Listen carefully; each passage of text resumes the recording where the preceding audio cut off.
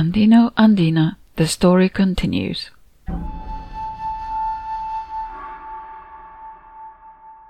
We stomped, half ran, half stumbled after the boy. He was met by his mother, who opened the door to the cottage.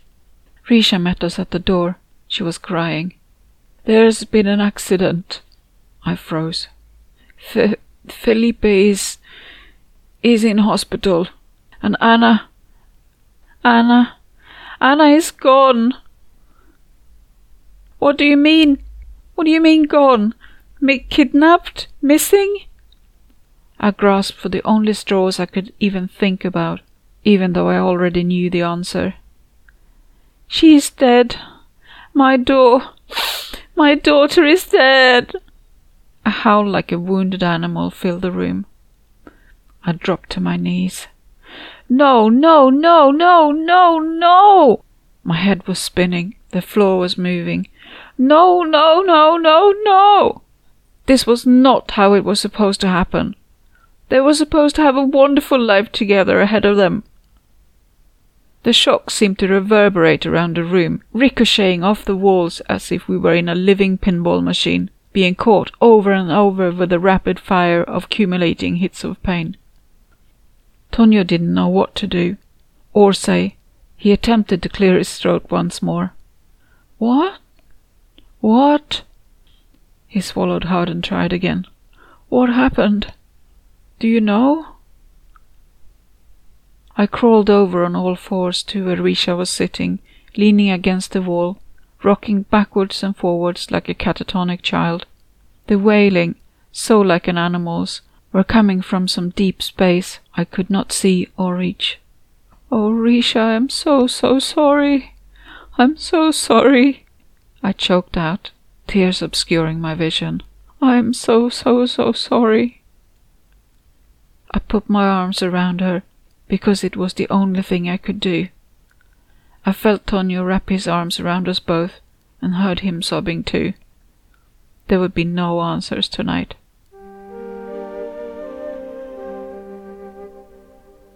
The rest is a blur.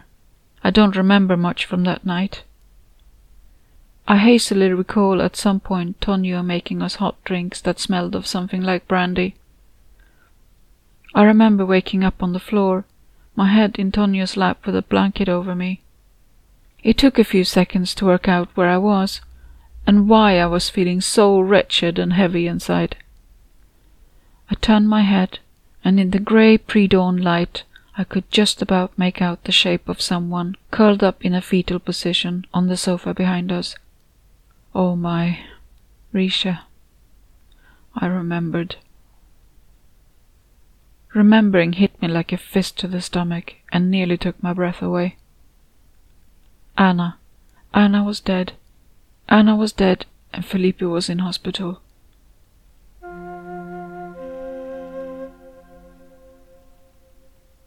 I don't know how we made it through the day. I stayed with Risha. Tonio went home to take care of the cats, and then came back to look after us. I was dully aware of a few people coming and going, until Risha's sister arrived and took charge. I vaguely recall Manolo holding Risha, talking in a hushed voice, and overhearing something about how Felipe, after being assessed, had been kept sedated and airlifted to Laja, and the extent of his injuries. Serious and extensive, but not life-threatening as far as they could tell.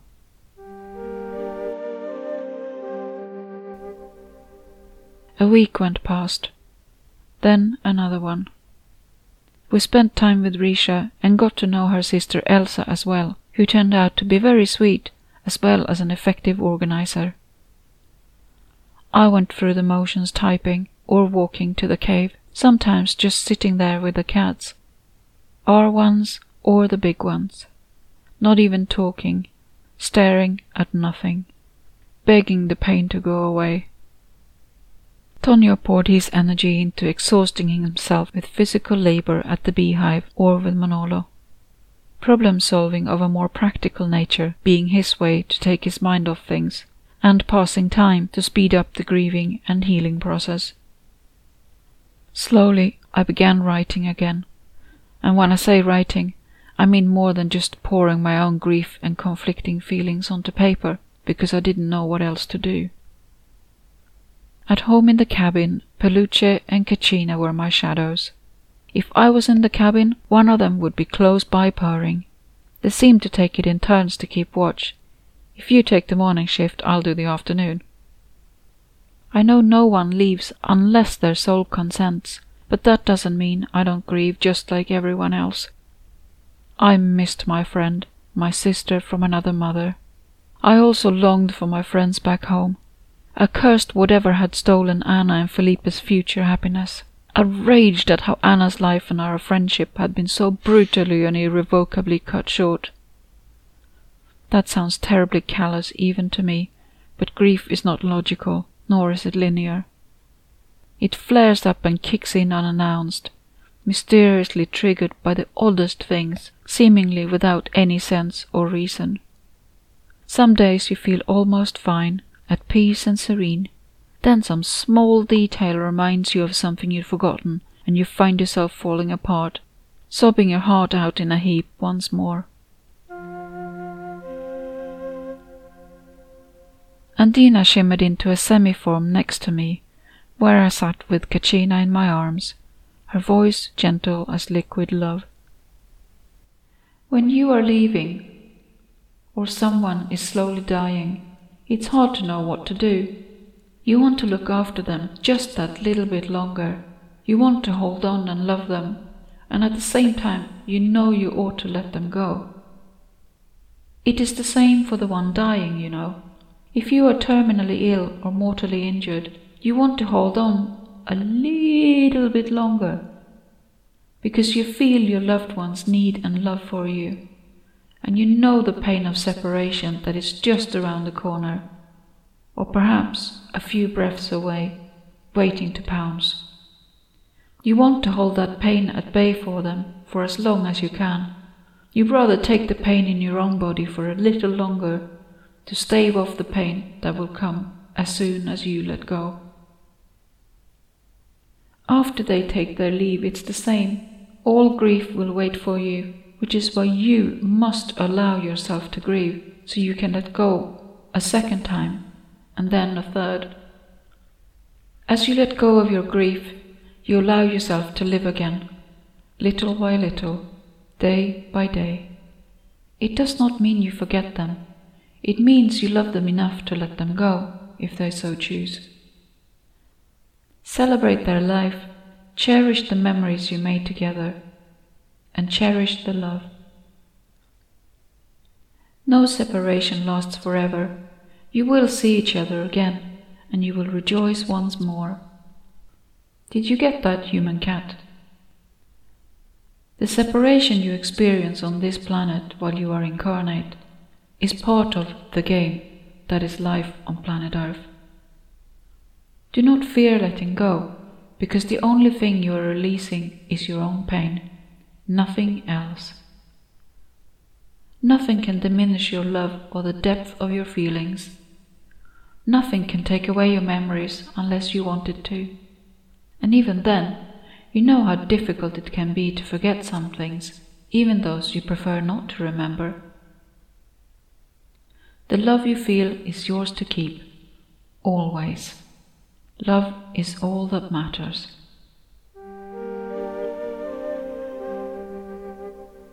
When Anna's body was released, the family arranged for the funeral.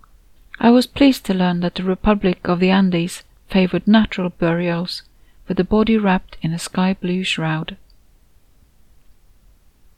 A remarkable amount of mourners had gathered to attend. There was an abundance of flowers, and the trees had been decorated with shimmering ribbons that fluttered in the light breeze. Unfortunately, that was where the pleasantness ended. Anna's mother decided this was the perfect platform to vent. Everyone was at fault, the governors for not upholding the traditional way, the world for being too liberal and putting ideas into young women's heads, allowing them to study more than the bare essentials required. Servitude should instead be taught and reinforced. How the world refused to admit that educating women had been a mistake all along, and should be limited to appropriate subjects such as cooking, baking, managing a home, caring for children, and obedience to know one's place. A more conservative world would have made it clear to her wayward daughter that progress and a desire to change nature were wrong. "If we were meant to fly, we would have been born with wings. To travel faster than we could run was never intended," she shrieked, as if reading from a pamphlet. That got a few nervous titters from among the congregated. "Valores traditionales knows people are born where they're meant to be, and to go gallivanting somewhere else is wrong and should be prohibited. Anna should never have been allowed to go to Lajas to study. The schools are wrong and should take responsibility by not encouraging education by hiring female teachers. If Anna had studied at home, she would never have met that man who killed her with his own hands on the steering wheel, by wanting to improve what was already good enough. By threatening other, more senior businessmen, he signed his own death warrant. But that wasn't enough. Oh no, he had to turn the head of my already crazy daughter and drag her down with him. If Anna had married a traditionalist when she turned 17, she would still be here and have given me grandchildren." On and on she spewed her poison until her children and usually so placid husband looked decidedly uncomfortable. Finally, Anna's father decided enough was enough and sternly suggested they retreat to home so she could calm down. Taking hold of one of her flailing arms, he ordered Anna's brother-in-law to take the other, and they steered the hysterical woman away from the graveside. Fighting every foot of the way, the accusations and curses flying out of her mouth lacked her usual eloquence and degenerated to venomous and crude. "That man did a deal with the dark forces and paid it by sacrificing Anna's life to spare his own." Wild-eyed and frothing at the mouth, she struggled against the constraints of her family and continued to scream how Anna had been born too easily, how she, her mother, would have welcomed and suffered the pains of childbirth gratefully, in the knowledge that a painful birth would reward her with a dutiful and obedient daughter. Practically everyone present was looking embarrassed and uncomfortable. Risha pulled me and Tonio to her. "She's a fucking monster," I hissed between clenched teeth. "She's lost it. Try not to listen. Focus on the flowers, or that condor above us. See how graceful it's floating through the air, making use of the thermals." I tried. I really tried, but at the onslaught of such venom it was an impossibly tall order. Nervous murmurs broke out as the shrieks faded, with a distance put between the retreating trio, with much crying among Anna's contemporaries, children clinging to their parents, sobbing with fear. The officiator looked shocked too, but soon regained control over the situation. He cleared his throat and spoke in a clear baritone voice. "I am sorry about that. Grief does the strangest things to people. If we can take a moment to collect ourselves and remember why we are here, please." His official tone had the intended effect. "We are gathered here today to mark the passing of Anastasia Mayra Zapata Cardoso, a bright young woman known to you all as Anna." He paused to smile and look around, making sure the attention was where it was intended, before he continued. "Anna was a beautiful light, shining the way for students at our school. After the unfortunate start, it was a rather beautiful funeral ceremony, but the bitter aftertaste caused by Constanza's shocking performance could not so easily be shaken off or erased from anyone's memory. "You accused us of killing Anna, you by allowing her to stay at your place sometimes, as if she wasn't a grown woman, screaming Felipe had a death wish and that Anna died as a punishment because she refused to conform and because she, her mother, had failed to raise her daughter right. She truly believes Felipe used Anna as a sacrifice, and everyone who condoned their love is complicit." I was trembling and shaking to my core. How could someone be so callous at your own daughter's funeral? "She accused everyone of everything," Tonio said quietly. "That woman is insane. She should be medicated or locked up in solitary confinement, Elsa said between gritted teeth. It's grief talking. Risha sounded very tired. Don't take any of it to heart if you can avoid it. Tonio, who was rarely lost for words, collected our coats to hang them on the coat tree. She was horrible to you. My heart was breaking and bleeding for the vicious way Constanza had attacked Risha. She has lost her daughter, Jackie. She's just looking for someone to blame. So have you, Risha. That woman lost her daughter a very long time ago. She's deluded, Tonio shuddered. She's in denial. I'm not, Risha said. The sheer venom in her eyes. She really hates us. I shivered. I felt as if someone had laid into me with boxing gloves. Constanza believes it is my doing Anna did not embrace valores tradicionales, Risha said in a tired voice. In her closed little mind, that decision could never have come from Anna's heart, not from her own flesh and blood. In her narrow world, a woman does what she is told, and has no will of her own. But that's absurd. That valores sounds almost like a cult, Tonio said. I don't know what a cult is, but I can tell you that VT is losing support every year. Like any tradition, its last die-hard supporters are fighting tooth and nail, but it's still a losing battle. What Constanza fears is being judged as a failure. Her own daughter grew up rejecting what she so staunchly believes in, choosing instead to become a modern woman. Can't be easy being a throwback. Women are born subservient and to obey the men. Please. Elsa shook her head, with an expression of pity and disbelief on her face. She's a narcissist and a stupid one at that. Horrible. I believe you're right there, Tonio. Have compassion for her. It can't be easy to be so set in your ways. She had a nice coat. Risha sounded unusually flat and subdued. How can you joke about... What else can I do, Jackie? Risha threw her arms up in the air. Her eyes glittered with unshed tears. If you can't find anything to appreciate about the woman, then love her for bringing Anna into this world.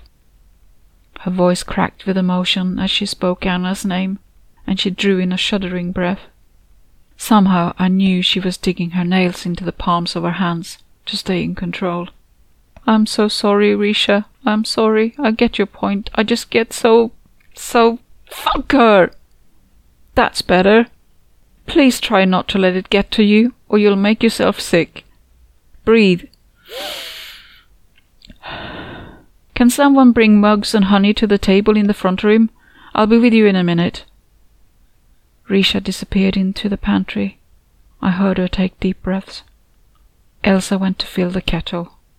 Tonio steered me towards the living room. Sit. I'll bring the mugs and stuff. I sank down on the comfortable sofa. I'm sorry. I feel spent, I said quietly when he returned. Exhausted, emotionally. You're okay, though, Tonio said in a hushed voice. I will be. Poor Risha. She really didn't deserve any of that. She loved Anna as her own. You can choose your friends, but not who you're related to. Anyway, the funeral is over now, Elsa said. I thought we could all do with some of this too. Risha had joined us, placing a blue bottle with what looked like wood shavings in liquid in it on the table. We must have looked stumped, because a weak attempt at a smile flickered across Risha's face. My own ginger brew. It's medicinal, she added with a wink. Oh, it's ginger. It looks like thin wood slices. Well, it's ginger, sugarcane, aniseed, sage, apple peel and lime zest, and a little brewer's yeast to give it a helping hand. You're a dark horse, Risha, Tonio chuckled appreciatively. It's not illegal. It's weaker than wine, and you can't drink a lot of it or it will set your stomach on fire. But a little in your tea when you've had a shock works wonders. Or when it's cold. I'm not going to say no. I sniffed the pale liquid. It smells good. Tonio tasted the ginger brew before adding it to his tea. Ay caramba! No, you really couldn't drink too much of that on its own. People drink the strangest things when they're desperate, I said. I once read about a woman in a retirement home who suddenly developed a passionate interest in eau de cologne. Turned out she had been a sober alcoholic for decades and had taken to drinking the stuff. Tragic, really. Holy moly, Elsa said, shaking her head in disbelief. Going back to the funeral for just a minute, who was that young man holding Anna's mother's arm when they arrived? Anna's brother, Ulo. Ulo? That's unusual. It's not his real name, but it's what everyone calls him. I can't remember what his real name is. I could say he's one spoiled little shit, but that would be too kind. I giggled. I wasn't used to hearing such language from the normally so together Risha. What I was going to say was, he had really hard eyes. I think it's more than that. I don't have any proof or anything, it's just a feeling I've got. But he does come across as a sociopath. Always taking pleasure in aggravating any situation and tormenting others. Takes all sorts, I guess, Risha said. Creepy, I agreed. Made the hair stand up on the back of my neck. And the man's view, Tonio? Shifty. I wouldn't trust him or give him a job. The older man following behind before leading her away was Anna's dad, then, I take it? Yes, Umberto. That might be Ulo's real name too, actually, come to think of it. You don't seem too fond of him either. I find him a bit spineless for my liking. Bet he thinks he's got a good thing going with his wife and daughters, pandering to every wish. So why would he want to spoil that by questioning anything? I find that sort of self-justifying behavior, Risha searched for the right word, distasteful. Maybe he has a backbone, but in all the years I've been here, no one I know has ever seen it. They say the brightest lights are born into the most dysfunctional families, and they don't come much more dysfunctional than that lot. What about Anna's sisters? 2. None too bright, little woolly. Well, since you ask me, I'd say sheep, but probably happier for it. Neither are anything like Anna, or old throwback genes broke them both good and hard very early. I shuddered. Really, they do seem happy enough. We sat quiet for a while, drinking our tea. That ginger stuff really worked. I could feel the heat in my stomach radiating through my body and limbs, my hands warming and cheeks flushed pink. Everyone started to relax again. It was Tonio who broke the silence. Have you heard anything more recent about how Felipe is doing? Not personally, I haven't, but I know Manolo went to Laja to see what he could find out, seeing as Felipe is not local. Bronze idea? I suspect so. Any which way, Manolo knows a lot about cars. It's a bit of a hobby of his. My guess is he'll try to get a look at Felipe's. If the Guardias will let him, though, is another matter. On the other hand, it seems he's got angel wings, that one. If you catch him unaware out of the corner of your eye, try it sometime. Risha took a sip of tea. He suspects foul play? Tonio asked. Don't you? Half the community and a lot of people in Laja know Felipe is extremely forward-thinking and working on innovative things, and moreover has the potential to come up with something that might just put other businesses' noses out of joint, you know. Tonio nodded. I heard as much at the beehive, he said. People are people. There's still jealousy and competitiveness, and not only when it comes to boyfriends and girlfriends, Elsa said with a sigh. Human nature. It is what it is.